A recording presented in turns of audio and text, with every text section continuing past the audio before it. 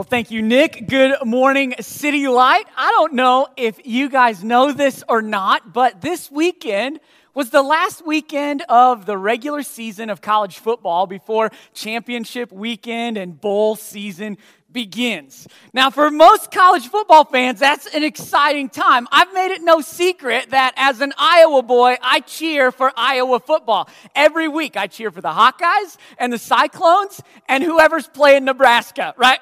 That's just how it goes for me. Well, I was doing a little bit of looking around. I found a map. People have actually made maps that kind of segment the United States by favorite college football team. Have you ever seen these? Well, here's one. I found it. This one's a couple years old. As you're taking a look, believe it or not, this map colors Pottawatomie County, right where we live and work and play. It colored it Husker red.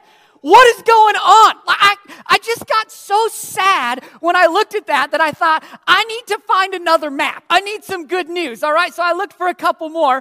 Here's another one. This one shows who's got the most burger joints in your area. It looks like Burger King and Culver's are duking it out for your dollars, all right? Here's one more. This is each state's favorite Halloween candy. Now, I grew up with an identical twin brother. We had to split everything in two, so I can get behind Twix. It comes pre-packaged, equally divided into two parts. That worked in my house, all right?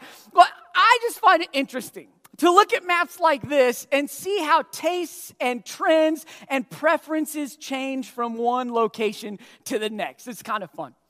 Well, this Christmas, we are looking at the book of Isaiah in the Bible. Isaiah was a prophet that lived in the land of Judah around 700 BC. And in his day, the map wouldn't have been divided up by favorite college football team or Halloween candy or burger joint. No, in Isaiah's day, the map would have been divided up by gods. Each area had their own god. We get a little picture of it from a passage in 2 Kings, which says, Ashtoreth was the abomination of the Sidonians, and Chemosh, the abomination of Moab, and Milcom, the abomination of the Ammonites. So in our day, if you see someone wearing a red shirt with a white, and you know they cheer for the Huskers. Then if you see someone else wearing a black shirt with a yellow eye, you know they cheer for the Hawkeyes. Well, in the same way, in Isaiah's day, if you were in Sidon, you knew people there worshiped Ashtoreth. Or if you were in Moab, you knew people there worshiped Chemosh. The place you stood determined the god that you worshiped. Now, a guy named Naaman shows us just how deep this God-place connection went for the people in those days. See, Naaman, he was a great commander in the army of the land of Syria. But he had a problem. He had a disease. He had leprosy.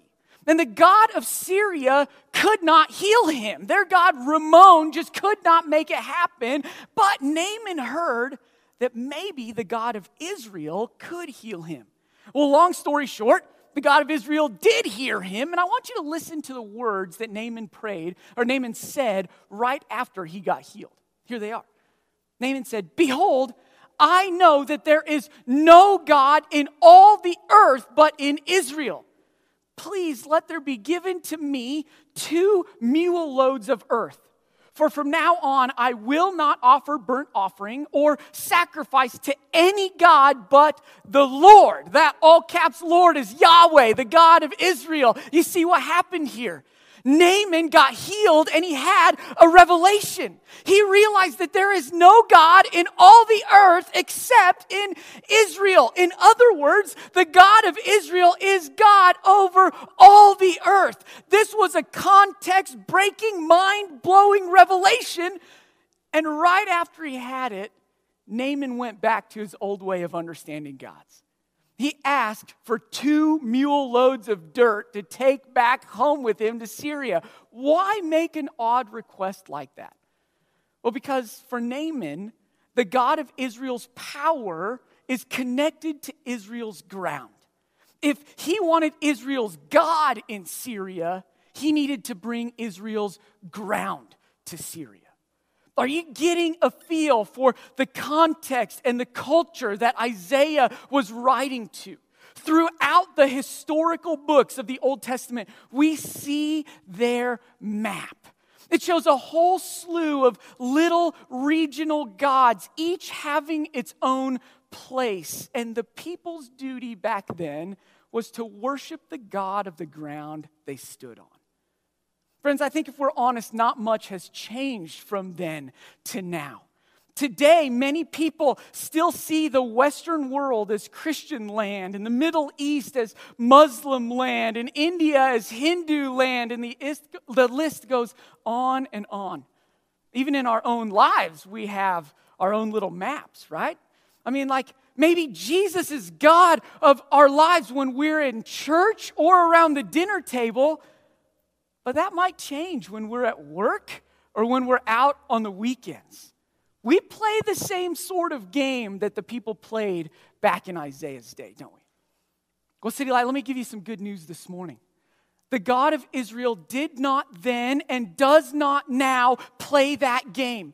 He is not bound by lines on a map, nor is he confined to just one pile of dirt. Through Isaiah, God is showing us that he is more than just a section on the map. He made the map. So let's look at Isaiah's words again, and let me show this to you from God's word.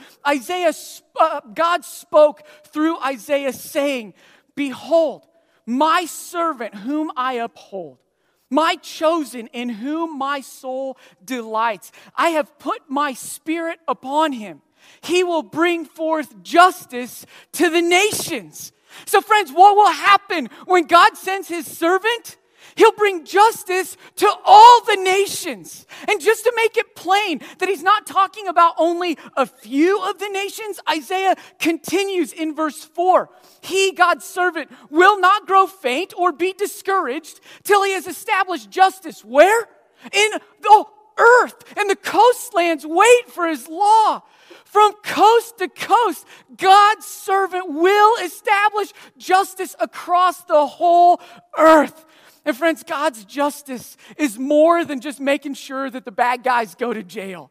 His kingdom is established on goodness and faithfulness and righteousness or rightness. It's the kind of justice that makes you want to be where he is.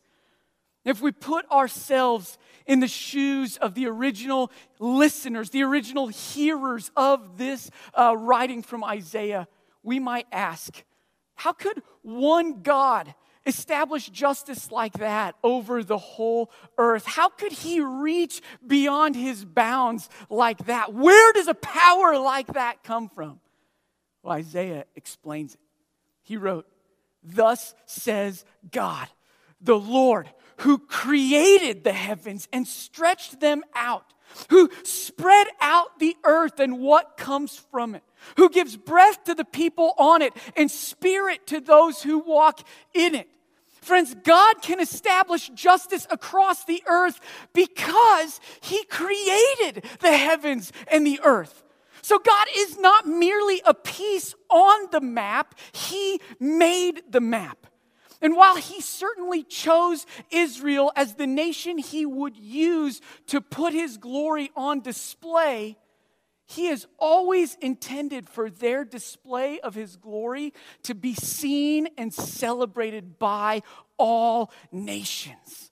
That's what God is saying in these verses. That's what he's promising to his people. He would send his servant, his Messiah, his Savior with a purpose. This is what God said about his servant. "I will give you as a covenant for the people, a light for the nations." Friends, God sent his servant to be a light for all nations. Like the dawning of a new day after the dark of night, God's servant would light up the globe so that all people could see his glory and experience his justice. Oh, this is an incredible promise. It means that the God of the Bible is the God of all creation.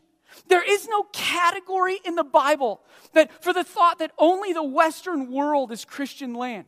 There's just no category to think that the Middle East is Muslim land, or India is Hindu land, or the East is Buddhist land, or France is secular land, or anything else like that. There is no category in the Bible that would limit our God to the church building or the dinner table.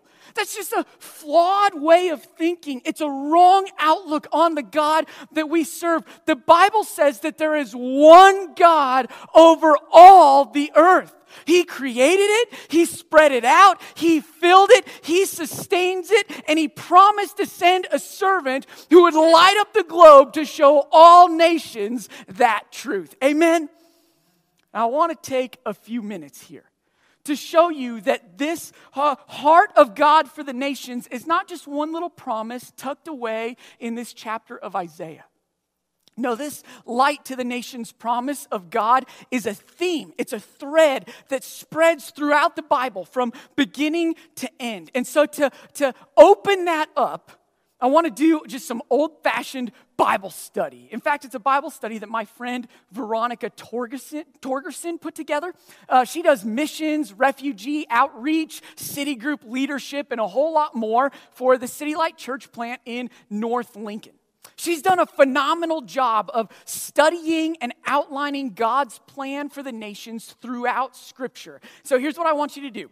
If you got your Bible with you, open it up to Genesis chapter 12. If you've got an app on your phone in your pocket, pull that up, open it, and go to Genesis 12. We are going to read some Bible verses to see God's heart for the nations. As we read them, I'm going to ask you, watch for the words "so that." They're connecting words that I think will help us connect some dots. So here we go. We're going to start in Genesis chapter 12. This is the passage where God calls Abram, soon to be Abraham, and makes a promise to him. Genesis chapter 12, verses 2 and 3 says, "And I will make of you a great nation, and I will bless you and make your name great, so that you will be a blessing. I will bless those who bless you, and him who dishonors you I will curse, and in you all the families of the earth shall be blessed." So why did God bless Abraham and make his family into a great nation? He did it so that all the families of the earth would be blessed. It's God's heart beating for the nations all the way back in Genesis chapter 12. That's number one. Let's go to number two. Turn to Exodus chapter 9, verse 14. This is when God was sending plagues on Egypt before the Passover and the great exodus of God's people into the promised land. God said to Pharaoh, this is Exodus chapter 9, verse 14, "For this time I will send all my plagues on you yourself and on your servants and your people, so that you may know that there is none like me in all the earth." So why were the plagues sent on Pharaoh and his people? So that they themselves and everyone who heard of God's work among them would know there is no God in all the earth like our God. It was God revealing himself to the nations. It's number two. Number three, turn to 1 Samuel chapter 17, verse 45. This is a well-known story when David, the shepherd boy, charged Goliath, the mighty giant, clad in his armor, armed with a sword and a javelin. David ran at the warrior Goliath, and this is what he shouted: "You come to me with a sword and with a spear and with a javelin, but I come to you in the name of the Lord of hosts, the God of the armies of Israel, whom you have defied. This day the Lord will give you into my hand, so that all the earth may know that there is a God in Israel, and so that all this assembly may know that the Lord saves not with sword and spear." So why was David able to defeat Goliath with just a sling and a stone? Was it to set an example of how we can defeat the giants in our own lives? No, David was able to defeat Goliath with a sling and a stone so that all the earth would see that the God of Israel has a power to save that's greater than any warrior's sword or spear. It's God's saving power on display to the nations. That's number 3. Number 4, we got just one more, all right? Turn to 1 Kings chapter 8. This is the account of King Solomon's dedication of the temple of God. It's the very first time the temple has been built and God's people were going to enter in and worship there. King Solomon prayed and asked God to hear the prayers that God's people prayed in the temple. And then he continues. This is incredible. Look at what King Solomon prayed. He said, likewise, when a foreigner who is not of your people Israel comes from a faraway country for your name's sake, for they shall hear of your name, or your great name, and your mighty hand, and of your outstretched arm. When he, that foreigner, comes and prays toward this house, here in heaven, your dwelling place, and do according to all for which the foreigner calls you, in order that, or so that, all the peoples of the earth may know your name and fear you as do your people Israel. Do you see what just happened? The king of God's people prayed at the inauguration of God's temple, asking God to hear the prayers of who? The nations. Why? So that all the people of the earth would know and fear God like the people of Israel did. Friends, God's heart beats for the nations. At nearly every major point in the history of God's people, God has the nations in mind. And God's promise here in Isaiah tells us how God would accomplish that plan. He would send his servant who would be a light to the nations. Now somebody's thinking, hey, preacher, it's Christmas time and I'm ready for baby Jesus in a manger. I think I know where you're going with this. And if you're thinking that and you're hoping for that, you're right. And that's the same hope that the people had when Isaiah wrote this. They were longing for God's promise to be fulfilled. And this morning, I get to tell you, God has made good on his light to the nations promise, and he is sticking to his light to the nations plan. The servant of God that Isaiah promised is Jesus. And Luke chapter 2 tells us the story of his birth. It's the moment the map maker stepped into the map. It's the moment hope for the world took a breath. It's the moment God's promise became a person. And even here, at the climax of God's redemption story, again we see God's heart beat for the nations. Let me show it to you. We're going to go to Luke chapter 2. This is about a week after Jesus was born. Mary and Joseph took baby Jesus to the temple. And when they got there, there was a faithful old man named Simeon waiting for them. See, the Holy Spirit had told Simeon that before he died, he would see the servant that God promised through Isaiah. He would see God's Savior. And so when baby Jesus entered the temple, Simeon saw him and knew. He scooped baby Jesus up into his arms, and this is what he said. Lord, now you are letting your servant, he's talking about himself, depart in peace according to your word. For my eyes have seen your salvation, that you have prepared in the presence of all peoples, a light for revelation to the Gentiles and for glory to your people Israel. Right there, a week and a day after Jesus was born, God's Spirit confirmed that God's Son fulfilled God's promise to his people. Simeon called Jesus a light for revelation to the Gentiles. And here, Gentiles is just another word for the nations. Simeon declared that Jesus is the light of the world that Isaiah foretold. And when Simeon saw that light, he said, my eyes have seen your salvation. And so from the very earliest days of Jesus' life, we see that the light of the world was not illuminated in a set of rules, but in a relationship. It didn't shine on a plan for personal growth, but it shined through a person. God's light to the nations is not a what, but a who. It's Jesus. Friends, I wonder if you've ever read the Christmas story like my friend Veronica reads the Bible. She read the stories of Abraham, Moses, David, and Solomon and saw the heart of God spread throughout each one. And God, that same heart of God for the nations is laced through Jesus' story too. In a real way, Jesus' birth is the beginning of the greatest mission trip ever taken. Friends, Jesus came to draw the whole world to the one true God. See, like that mission that Jesus was on is still going strong today.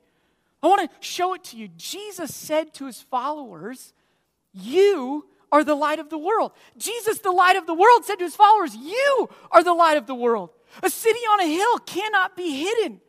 That is the very verse that inspired the name City Light Church. We love that verse because it tells us that when you believe in Jesus, the light of the world, that light shines through you. It means the mission that Jesus was on has become and is our mission. Jesus applied it to us. He told us how it would play out when he said, "And this gospel of the kingdom will be proclaimed throughout the whole world as a testimony to all nations, and then the end will come." So Jesus' birth was the beginning of a mission trip to reach the nations, and that mission lives on in Jesus' people still today. And so as we close, I just want to give you 2 practical ways that you can shine the light of Jesus to the nations, to the world this Christmas. Here they are. Number 1, first, pray. I know it sounds easy, but would you pray for the nations? I'll share with you a prayer request that I got just this last week.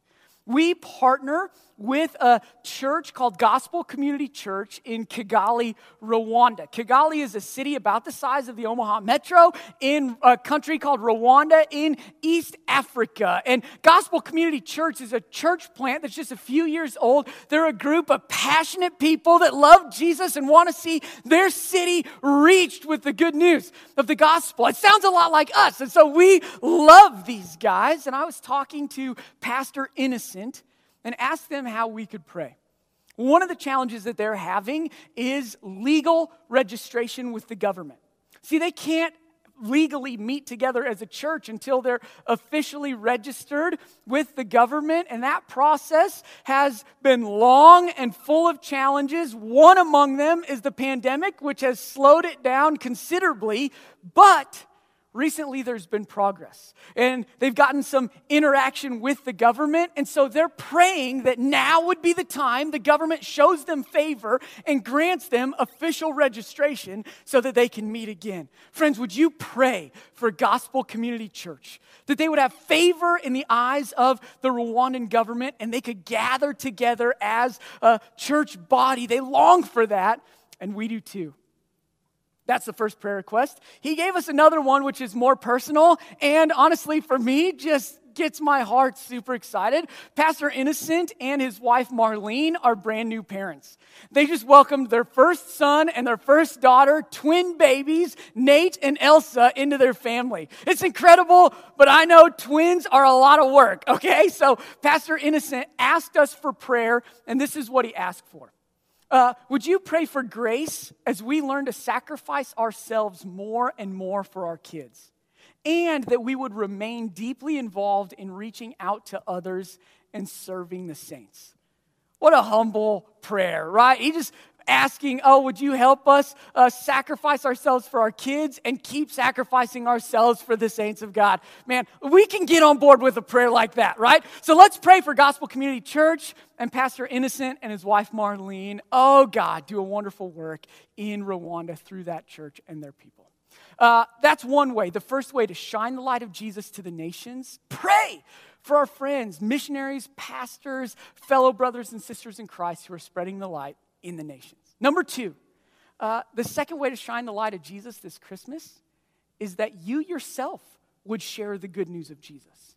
We are the ends of the earth from where Jesus stood when he made these promises, and so that job is ours. And you might ask, well, how would I do that? Who would I talk to? Where would I start? Well, let me give you a couple questions that might help you find an answer. Who in your life needs to know that there is a God who loves them this Christmas? Who in your life needs to hear that they've been on God's heart since the very beginning of history? We can go all the way back to Genesis and show them that that's true. Who in your life needs to believe that God came to earth when Jesus was born so that every person everywhere could know his love and his grace and his salvation? Who in your life needs hope that in the end, people from every nation, language, tribe, and tongue will share heaven together? Who's the Spirit putting on your heart right now?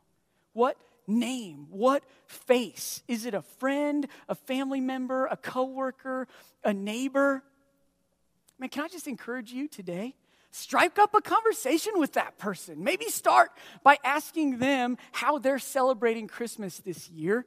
And then you can tell them that you're celebrating that the light of the world has come.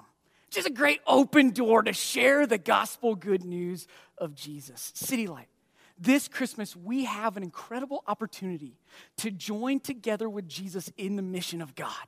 It's the same mission that Jesus had when he came to earth on that first Christmas. So let's have the light of Jesus that shines in us shine through us for all nations to see. Amen? Let's do it together. City Light, will you pray with me? Awesome God, I thank you that the story of your word, the heart that you have, has not changed from the beginning of Scripture all the way to now, all the way to the end. You are the same God yesterday, today, and forever. God, I thank you that you are who you are. And I thank you that you have revealed to us that your heart did not just beat for a certain set of people who inherited your grace. Your heart does not just beat for people who can do the right things and achieve their way into your favor, but your heart beats for everyone on the map that you spread out. Your heart beats for all peoples in all nations, and you have made a plan so that every one of us can see that truth. The Bible says that it's the light of the glory of God in the face of Jesus Christ. Oh God, would you put that on display for us this Christmas? If there's anybody among us today who just feels like they're living in a world of darkness and they need this light, they need hope that you will make right all the things in this world that have been made wrong. That you will indeed establish the kind of justice that doesn't just mean bad people suffer for what they've done, but instead means you will bring all of your goodness, all of your righteousness, all of your faithfulness, and establish it as the way of life among all your people. God, we need that hope. If there's anyone among us who's longing for that, looking for that, oh, today, Jesus, would you show it to them in your light? And if you're longing for that, and you say, I want Jesus to shine that light in my heart, on my map, in my world, today, you can do that. Jesus came from heaven to earth to make a way for you to be made right with God. And so this morning, if you are hearing from the Spirit, if you're being drawn toward the light, you can just pray, Jesus, would you be the light in my life? Would you shine it deep into the depths of my heart? Would you drive out the darkness inside me? I will follow you. You are the only God in all the earth. If you can make a statement like that, friends, welcome to the kingdom. Tell somebody, reach out to Pastor Nick or Pastor Doug online. Let them know what you just prayed, and we would love to celebrate with you. And friends, if you've already seen that light, and this Christmas you're celebrating, maybe you're like me, and you just love for Christmas to be about your hope and your joy and your peace, that's where I go. Man, today, would you hear the promise of God that Jesus came not just as a light for a few people, but as a light for the nations? Would you let that inspire you this Christmas to shine the light, to share the good news of Jesus? And Jesus, we ask that because of your Spirit at work in us, your light would take new ground in Council Bluffs and beyond. Jesus, we love you. We thank you for being at work among us. And we pray this all in your name.